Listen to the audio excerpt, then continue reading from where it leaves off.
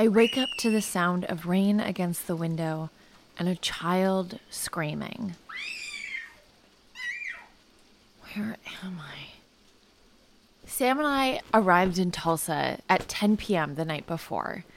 After a long day of driving through all of Missouri, we crashed at a Hilton Inn on the outskirts of Tulsa that didn't seem to have been renovated since the 70s. Even the pictures of dogs and orchids weren't higher quality than something off of a free stock photo site. It was a little sad. We woke up to gray skies and an obnoxious kid torturing his parents in the room over. Not the, "Oh, what a beautiful morning" I was expecting in Oklahoma. It was a Sunday, which is a workout day for Sam and I. We wanted to keep to our routine as much as possible before sitting in a car for a full workday. We took the elevator down to the gym and found it packed with maskless, heavy-breathing humans. I could feel the cloth of my mask suck into my mouth as I audibly gasped.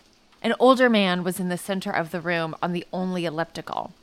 "Can't get a lick of space around here," he says in rhythm to his machine. His big, bleached white teeth shaped into a smile, and I was horrified. I felt like I could see all of the germs and spit and air exiting his mouth, spreading all over the room. The invisible germs would fall like dust particles in the sunlight. Since we found out that COVID is transmitted by air, my brain envisions all of the germs coming out of people's mouths. It's a weird side effect. Sam and I spin on our heels and walk out of there. We go for our separate runs outside in the rain because I would rather catch a cold than COVID. When I finished my run and came back to the hotel through the lobby, I see the breakfast spread and a handful of maskless residents touching, breathing, and coughing all over the free bananas and sugar-free yogurt. I skipped the breakfast. I guess COVID doesn't exist in Oklahoma. God, this is so fucking weird. We take hot showers and split. Once we leave the mini metropolis, we drive into the low, long, wide plains. The colors don't get more exciting than beige. I left Oklahoma thinking that if I'm bad in this life, I'll be born in the Great Plains in my next one. I stare outside the passenger side window, and Sam moves us to the right side lane. We pass a Red Robin, and I notice a woman trying to make a turn onto the road. She is stuffing French fries into her face as quickly as she can before turning left. Her disposable mask is pushed down below her chin, moving up and down with each aggressive chomp of greasy, softened fries. The masks. I am so tired of them. They cause acne on my chin that is so painful I have to get this heavy-duty prescription medicine for it to get taken care of. And in my worst moments, they make me feel claustrophobic and tight, and I no longer care to make small talk because I just want to get the fuck out as quickly as possible and strip it off my face. I hate them as much as anyone else, but I know that they're a prophylactic to prevent me or anyone I breathe on from getting sick. I'm so tired. Blueberry crosses the state line into Texas. The sign says, "Texas, drive friendly, the Texas way," as a teenager passes us on a motorcycle with no helmet, does a wheelie, and speeds ahead. As we cross the Texas Panhandle, we saw the strangest car accident in the distance. 10 Cadillac cars were nosediving into the dirt in the middle of a cow patch. It's the same way that ducks stick their head underwater as their tail feathers stick out into the air. The cars were neatly in a line, spaced apart and facing the highway, like a metal Stonehenge. We had arrived at the iconic roadside attraction, Cadillac Ranch. Sam and I pull over to the side of the road and head over. We have just enough time to stop and stretch before 4 more hours to Santa Fe. Our feet walk in rhythm against the crunchy mud as the cars become bigger into view. The shadows rotate like a clock in the field, tracing time like a modern sundial. It all felt faintly familiar. Sorry, I don't want to make it sound like this wasn't planned, because it totally was. This wasn't my first time at Cadillac Ranch. The last time I stood on this plot of land, I was 13 and a terrible person. I need to preface that I was a terrible person because I was swimming in hormones that I didn't have a handle on. And I was so set on ruining the trip to the Grand Canyon that my mother and her obnoxious cousins from Oklahoma had conspired to take me on, aka planned. I mostly rolled my eyes through it. I had these bangs that covered one eye because I thought that I looked cool. So I mostly hid behind my bangs. On the drive from Oklahoma to Santa Fe, we also pulled over on the side of the I-40 West Highway, just like Sam and I were doing now. And the first time I was there, I noticed that there were cars with license plates from all over that lined the road near the entrance as we searched for a parking spot. But this time, there were only a few local cars that took up space. Cadillac Ranch was made in the 70s by a group of hippie artists called Ant Farm. They drove down from San Francisco to make something that people could interact with and enjoy on their 24-hour drive to California. Maybe they were some statement against cars, given that they were made during the heyday of the American road trip. But ever since they were installed, Ant Farm encouraged travelers to interact with their art, and travelers have been vandalizing the cars to their heart's delight ever since. When I was a teen, there were a lot of other people walking around, maybe like 20. Most were speaking English in a variety of American accents, and I think there was one couple speaking French. The stoic cars were surrounded by spray bottles of every color, littered on the ground like rainbow sprinkles on an ice cream cone. I picked up one and tried to get as much distance between me and my relatives. So I meandered. These cars were heavy with spray paint. The layers of aerosol dye began to weigh down and accumulate like multicolored stalagmites over the chassis' open bellies. The frames were covered in different neon hues that kind of looked like a gobstopper candy. You could scratch a rim and see all of the colored layers at once. I messed around and read messages that other visitors had left. Couples sprayed their initials and the date next to forever, or circled their initials in a heart, just like they would on a tree. And I remember thinking, I wish I had someone that I could do that with. I picked up a bottle, maybe like blue or purple, and I think I sprayed my name and one of the rotating crushes, maybe Casson or Ethan or Tyler, on the side of a car. Most likely all three. I like to weigh my options. Maybe by spraying their names, we would get together when I returned back to New York. And no matter how silly that thought is, I still had that such deep longing to be seen and loved. Or maybe I could make eye contact with a local teenage stranger who's walking around right now. We would kiss behind the car seats and I would feel something incredible between us. We would have to do long distance, but our connection was strong enough to make it work. I scanned around to see if there was anyone worthy of making out with in between the crumbling cars. I just wanted someone to notice me. After looking around, I put down the spray can and I walked back over to my mom. But this time, I turned my head and Sam was standing next to me. I put my spray can down and watched him inspect the cars, trying to decipher the thick spray-painted hieroglyphics of drunk people or foreigners that had been left behind. I picked up another bottle, pushed the button, and started spraying. Now I was here with someone who I actually do love. Someone that my 13-year-old self was craving. I fulfilled my own prophecy. I returned with someone I loved completely and who loved me back.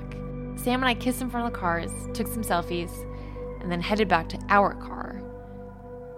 Our shadows stretched over the cow patch on the cold March seeped into our sweaters. We kept heading west. I caught myself in this loop, retracing a world that I explored when I was younger and seeing it with older eyes. I noticed the signs of the Cadillac's aging, and I tried not to think about my own. Cadillac Ranch was made for the road tripper. It was set up during the heyday of cross-country trips and was an excuse to stretch your legs and experience a little sparkle in between stops. It helped break up the trip and give travelers the feeling that the journey is just as fun as the destination.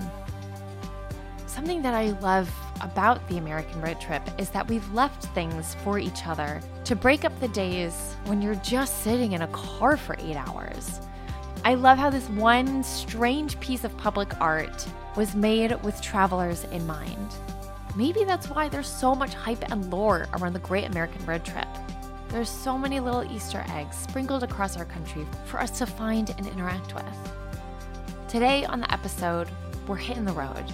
We'll talk to individuals who are doing their best to give the American road trippers an extremely unique experience.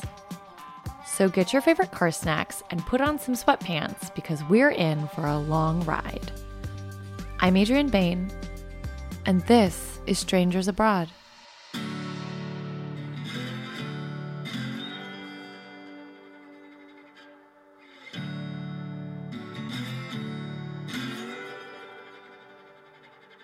Let's get something straight here.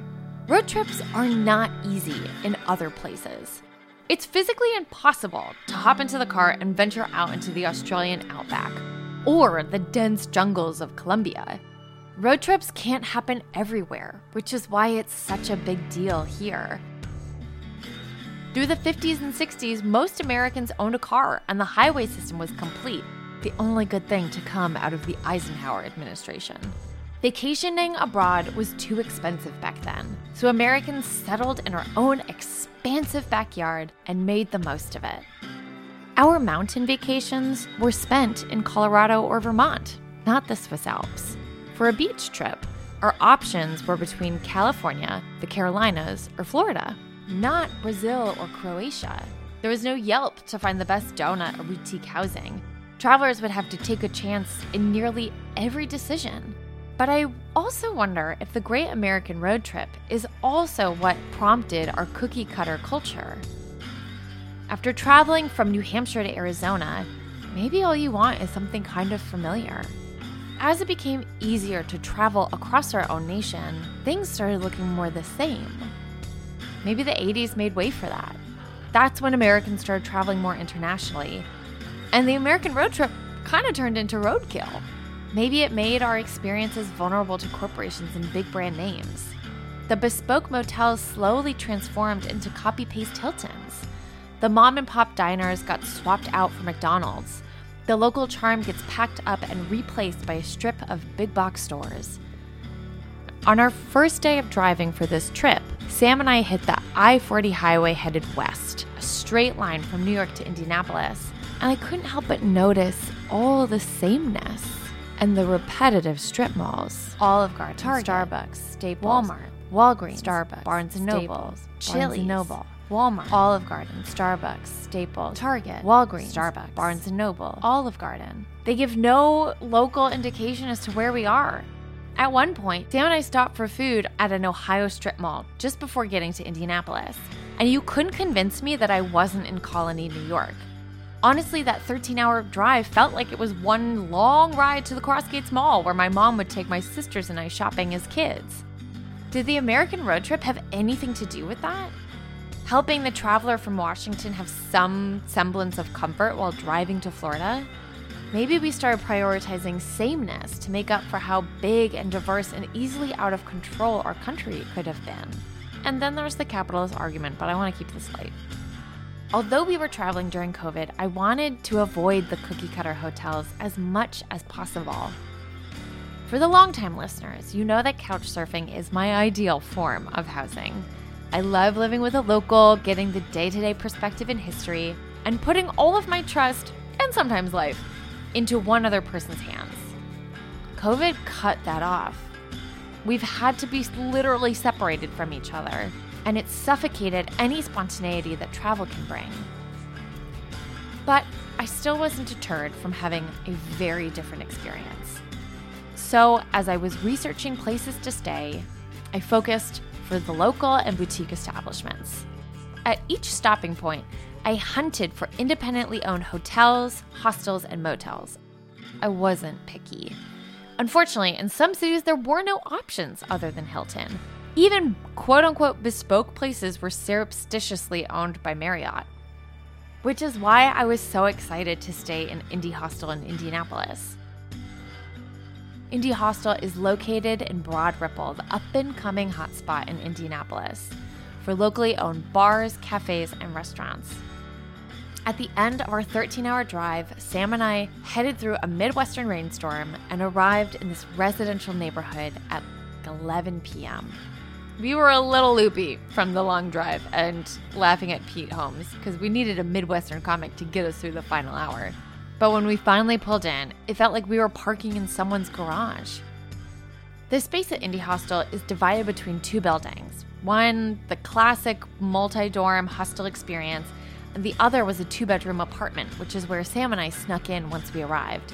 It was so perfect to creep in late at night and not disturb anyone or be exposed to them. Honestly, we were the real liability, given that we had left Brooklyn and traveled over 4 states to get there. After a peaceful Midwestern slumber and a cup of coffee, I had a conversation with Joseph, the manager, who is originally from England.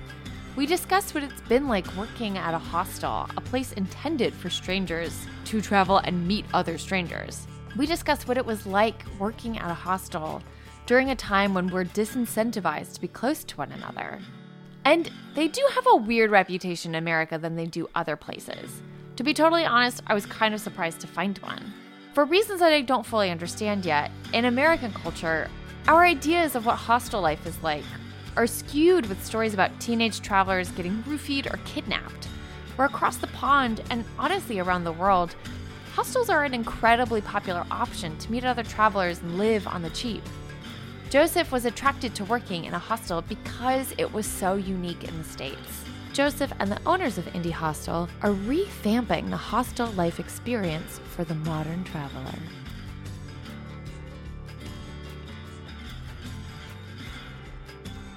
So what is this neighborhood? Because we were driving through and I was like, this is very residential. And it just wasn't what I was expecting.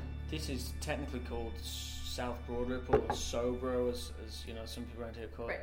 And you know, that's just because Broad Ripple, which is about 2 miles north of here, is kind of the largest commercial area around here, and it's a nice little village. There's a lot going on, a lot of nightlife, some nice restaurants and shops and stuff. Take a nice walk down the canal. It's a really nice spot. And then this area, in the last few years, it's really been growing. It's still up and coming. It's a really cool area. I think it's a little cooler than Broad Ripple, which is a little more sort of corporate now. Around here it's all, family-owned places, and it's got, a bit of a cooler vibe to it because it's still kind of new. Mm-hmm. Tell me the history of this space. So we've been here the owners opened this place up, I think 2003. So it's been about 18 years that's been here. It's been through quite a few changes in that time. So yeah, in the past we've done a lot of events here. We've done like folk festivals and stuff out in the backyard. We still do weddings. We still do concerts. Even through COVID, we managed to do a comedy night every Thursdays outside. So, kind of social distanced, and people could bring their own beers and sit outside, bring their own blankets and stuff. And that was a comedy night for about 8 weeks every Thursday. So it was great. So that sort of got people out when people were desperate to do things again. And needed a laugh. Yeah, exactly. On a booming day, how many people are in here? It's been so long since a booming day. It's been that sort of year. So we normally have probably on a weekend. So right now we have 1, 2, 3, 4, 5. We have 10 people here right now, which that's quite a lot for recent times. That's more than we would normally have in the last sort of 7 months. Yeah. But before that, traditionally, we'd probably have 15 people here on a weekend, and that's across the 2 houses. Hopefully things will pick up, but we have sold a lot of weddings for this year, and we're excited with working with a lot of the couples that get married. That's awesome. This summer. So how does the wedding? How do they set that up? Like, do they rent out the whole space? Yeah. And do they get married back there? Yep. Oh my god. So it's quite deceiving actually. The space is quite a bit bigger than it looks out there. We can have weddings of about 120 guests out there. We do the ceremony and the reception. They rent the whole place out for 2 nights, so they can set up. We provide tables and chairs and everything, so they just come in on the Friday, set things up, and then relax by the campfire or have their family and friends over. Right. And then, the next day they'll have the wedding, the reception, and then up to 40 people can stay over from the wedding. That's amazing. One thing that I've really noticed about this trip is that we drove through Pennsylvania, Ohio, New Jersey, and then we didn't go back to New Jersey, but and then Indianapolis, and like researching places to stay, there are all of these hotels that are like casually Marriott. They look like they're more boutique, or they look, because that's what I go for, is like I want to have a conversation with somebody who has like been here for a very long time, if not raised here, who like knows the ins and outs. And I always find that there's something very empty about being in hotels, or like the Hilton, all of that stuff. There's such a sameness to all of it. Yeah. But what I love about hostels is like there aren't these international chains, and they're like, this feels so much like a home, which I loved. And like when we walked into the place that we're staying in, which is so nice, this is a feeling that like I wouldn't get at a, you know, at a whatever. Like, so today we're going to Tulsa, and like our options are just Hilton or Marriott, you know? So like there's just something so, I feel like America is really missing that, you know, that like kind of personalized touch that Europe and like bits of the Middle East and like Asia just seem to like have always had. I don't know how else to describe it. Yeah, I think there's a bit of a shift on the way with that too. I've sort of noticed, especially with the rise of Airbnb, people traveling, I think now kind of seek that. Right. They want that home feel when they travel. They want somewhere new each time. You know, it can be kind of a drag if you travel a lot and you're always going to the same sort of hotels. Yeah. And they're all normally pretty expensive, especially even more now because they're having to compete with Airbnb and, you know, places like this. And it's, you know, it's kind of draining, and it's kind of soulless too, going to those places, and you have to go to your own room, and you speak, the only people you speak to, they're speaking to you on sort of a corporate level, on a professional level, not a personal level. And without that personal touch, you can feel quite lonely if you're traveling, especially on your own. I know you've done a lot of lone traveling. And if you are only staying in hotels where you have to go to your own room, you know, you got a TV and a bed and that's about it, you're missing out on a lot. And, you know, like we were just saying to Noah there, he said, you know, he stayed down there, he's already met a friend just from staying in the same place as them. Right. Some people are put off by that, some people don't like that, that's fine, but I think a lot of people, especially after this virus, will actually be wanting that more. Oh my God. We'll be desiring some interaction with people because we've missed out on it a lot. Oh my God. I feel like I just want to hug everybody that I see on the street once it's like totally over. No, I think you're totally right. And I think that that's just like another thing that, like with social media, we're like, it becomes weirdly hard to connect with people who are like right in front of you. But it becomes very easy to connect with people who are like very far away from you. But I think that what COVID has really shown us is that living online is not enough. Us having a conversation like this, and I'm very grateful to be able to quarantine with a partner who I like love, and we've gotten along famously, but it's like the living online life and just like checking up with people on Zoom. That's not enough. And what I love about this space is, that was the first thing that Sam said when we walked through, was he was like, oh my God, I love that there's a stage here. And like, I'm really loving that this place is, it seems like it's a space where like travelers can come and feel very safe and like connected, but also you're able to like connect the larger community, you know, and like bring everybody from Indianapolis and like have them hang out with someone who's like traveling from France or traveling from, you know, Nigeria or wherever. What are your predictions for what travel is going to be like after COVID? Yeah, I think so. A lot of people have been kind of going, you know, to the extremes. You know, when they talk about it, they say, well, everyone's going to go crazy. You know, they're going to go around licking everything because they can, you know, that sort of thing. I don't think that's going to happen. I think that this experience will probably make people a little more wary of hygiene and will be a little more cautious of certain things. But on the other hand, I don't think they'll be going to the other extreme where, right, I'm not going to travel for a few years till this is all over. I think it's going to be somewhere in the middle where people are going to take this experience and say, right, what do I value more now than I did before? And you'll find they value things they took for granted more, family and friends, but also just the ability to freely travel and freely try new places, and small businesses too. Invest in small businesses because it's been a big thing in the news, but also in communities it's been quite clear that places have struggled and they really need help from customers, and we need to give back to those small communities and small businesses, as opposed to just letting these big corporations kind of wash through and make the most of this bad situation. I know. It's like Jeff Bezos has enough money. Like, I don't need to support him here. I'm hoping that people are going to be like, I want to travel. It's going to be like trying to walk through the woods in high heels. It's like, I know how to do this, but this is a little bit more difficult to like get up.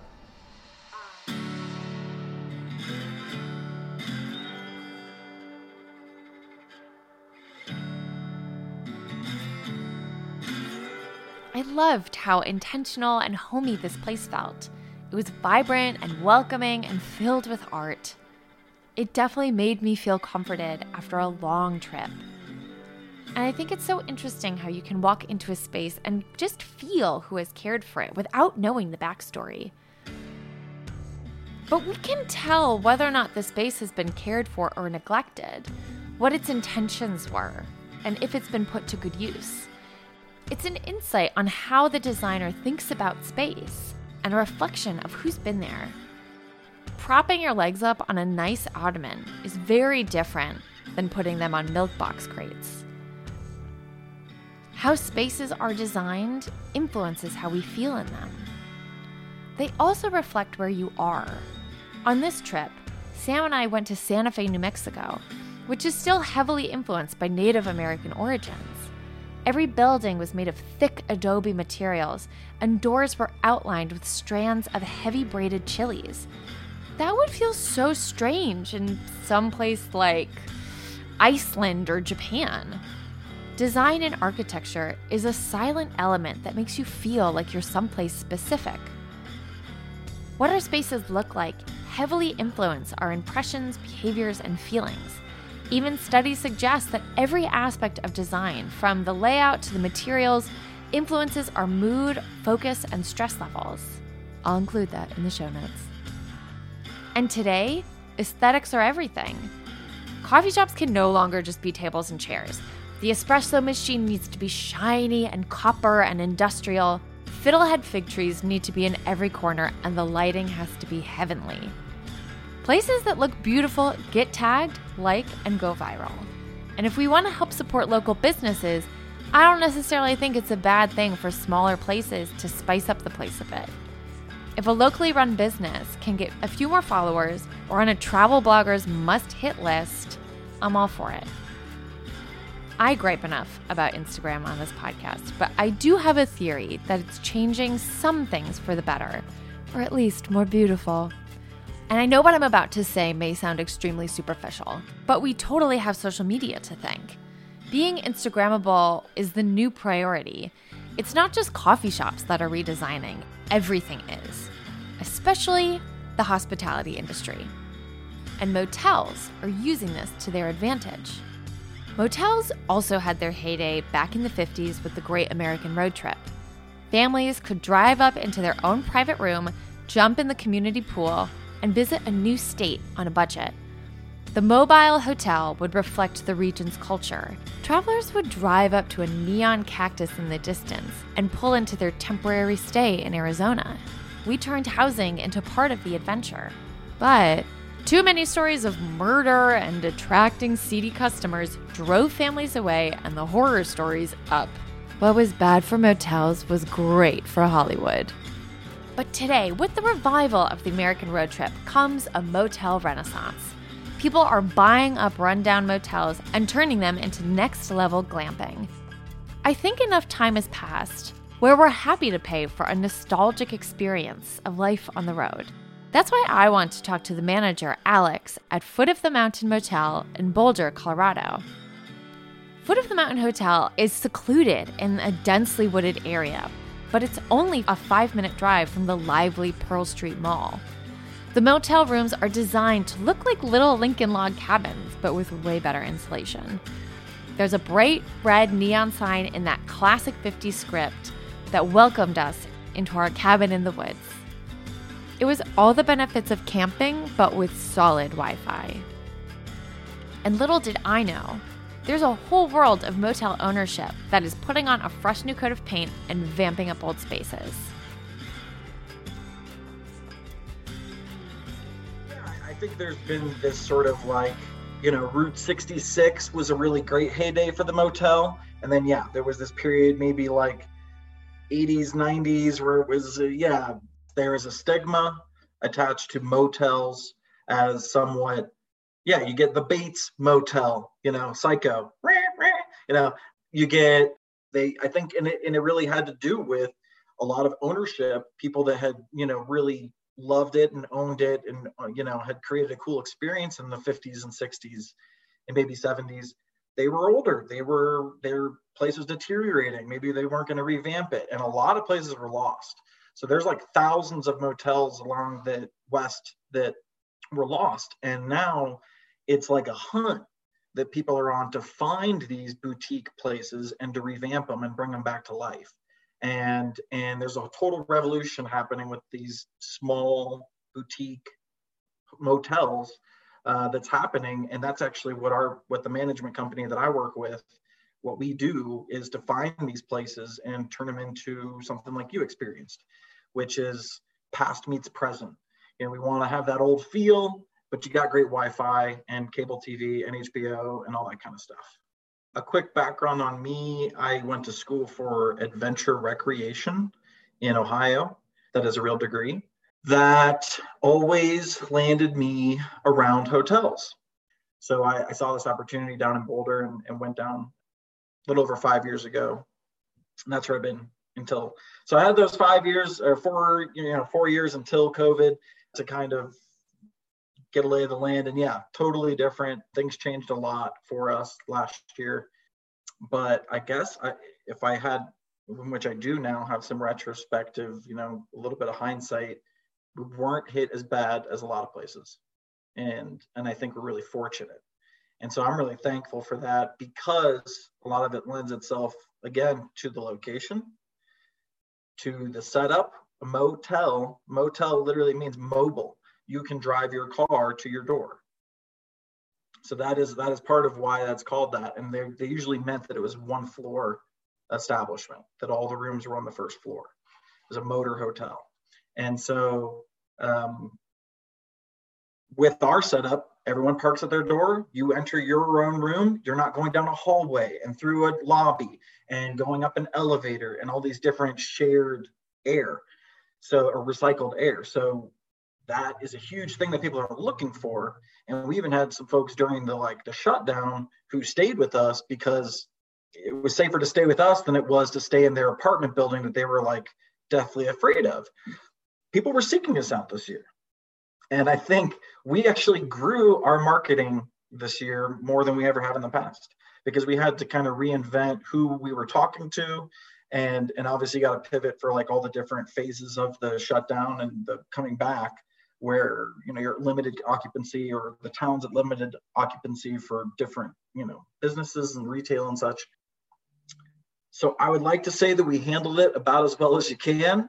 We didn't make the money that we had hoped to make last year, obviously, but we're here. We're going to keep going, and it didn't shut us down. So what were some moments of reinvention or ingenuity that you had to work through from last year? Probably our biggest pivot was groups and weddings. So we've never really done weddings in the past, and I've got 6 planned for this summer. So everyone also, I think that's another industry that may have a permanent change, but at least has a change for probably the next 3-4 years, where you're just not having that 300 person wedding. 50 to 75 is now the ideal wedding size, and we're right in that spot. We're a back area. I don't know if you saw it much, but we're going to be able to host some events back there. But I would say 75 is about our max. So where people weren't looking to us in the past for their weddings, now they are.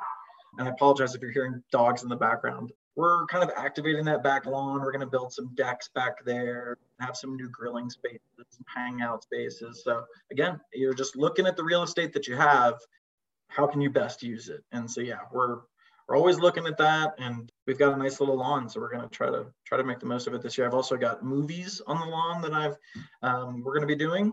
So I got a big blow up screen and a projector, and we're going to do sort of midweek to promote folks to travel. Those are our lowest days. Obviously, you came on a Saturday, always packed on a Saturday. Tuesday, Wednesday, Thursday, we need to fill those days, get those last couple rooms in. And we're going to have movie nights on the lawn. And I want to have like hotel themed movies for some of the nights. I don't know if I can show all of that because they seem to all be horror movies. But so, yeah, it'll be interesting to see how that goes. So how do you think that the hospitality industry is going to change because of COVID? Like, what are some things that you see you're not going to be like going back to? We're going to probably just keep doing what we're doing. We've been here 86 years, this property since 1934, longest running motel in Boulder. It's never closed down. It's always been family owned. There's some special sauce at this place that you got to do something to break it.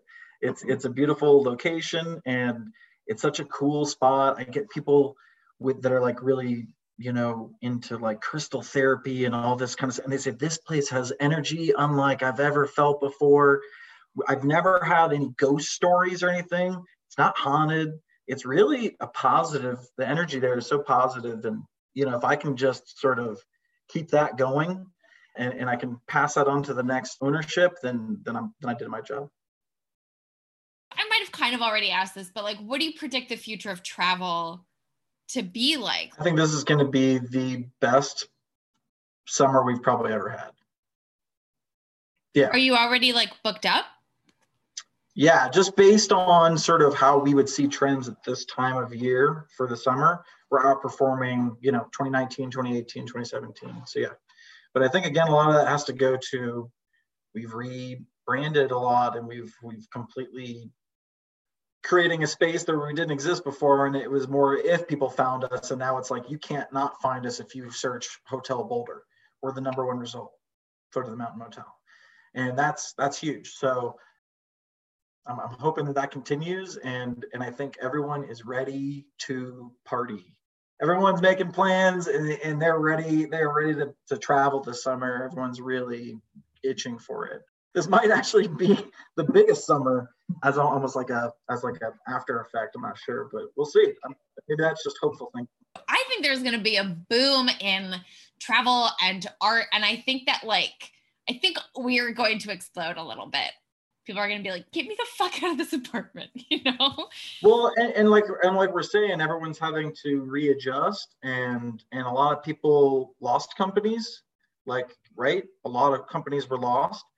I think for every company lost, probably 3 are going to get started, because so many people were like, I don't want to work in this industry anymore. Look how susceptible it is to just like this situation that occurred. Maybe this could happen again. I don't want to be in that industry. I'm creating my own brand of like soap over here. Check it out, Mimi's soap.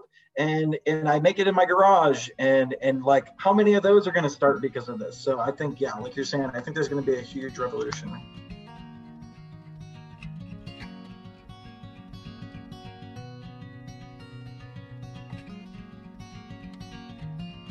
What I think is so interesting about Indie Hostel and Foot of the Mountain is that both spaces are expanding their community. And cookie cutter hotels can't really do that. Hotels are great if you want your own space and feel a little fancy, but I highly suggest that when you go out and start traveling again, that you spend your Biden bucks on locally owned housing. It's the next best thing to traveling with a local. And I think that's why I love couch surfing so much, because I get to peek into someone else's home. But to be honest, I think I'm getting a little old for couch surfing. with age comes sensitive sleeping, and I need earbuds and a sleep mask and a white noise machine to get some solid REM cycles going. And now I have a partner I would like to share a bed with, and sleeping on someone's couch doesn't exactly give us the quality time we would like. So as I slowly pivot away from couch surfing, I'm still looking for ways to keep my adventures going without having to sleep on someone's floor. But I still want to play house. After driving across America for 4 days, Sam and I finally arrived at a ranch house Airbnb in Arizona. We drove through a Native American reservation for most of it, the land opening up and letting us see for miles ahead of us. I feel like I could just see so much more of the earth. There were these massive yellow and lavender cliffs just jutting out from the land. It was the nothingness I had wanted so badly. We noticed all the trailers that we passed by. This is all we left the Native Americans. Arid land, minimal housing, stretches of nothing. We gave them only the sun and the sky, and that isn't enough. The cell service dropped almost the entire way, and I felt my blood pressure rise. As we drove deeper into the Native American reservation and swirled through the terrain, the day started to leave us. In the haze between night and day, we could see a thunderstorm crashing in the distance. You never get that kind of heads up in real life. Once night took over, we got caught in a dust storm, strong enough that it felt like Blueberry could be blown off course, even after weighing tons and having all of our stuff in it. We held our breath as we passed through it, and we felt our car rock like an unsteady boat at sea. As Blueberry arched over a long hill, in the distance we saw a smattering of lights down below, as if the stars had fallen onto the earth and kept their light aflame. Those are the only lights that we saw for hours. There are no street lights, only the occasional blinding light of a pickup truck blasting in the opposite direction. Both the hours and the miles started to reach closer to zero. 300 miles. Podcasts and music lost their glow. 200 miles to go. And we just wanted to get there. Eventually, our GPS and gas holds out for the 400-mile drive. 100 miles to go. Until we finally turned into a dusty driveway and found ourselves at the place that we had booked months ago. We pressed into the keypad and welcomed ourselves into the picture that we had been staring at for thousands of miles. When we woke up the next morning and pulled open the curtains, we were welcomed with a mammoth red cliff in the distance, cutting through the blazing blue sky above it. We made it, and I was so in awe of its beauty.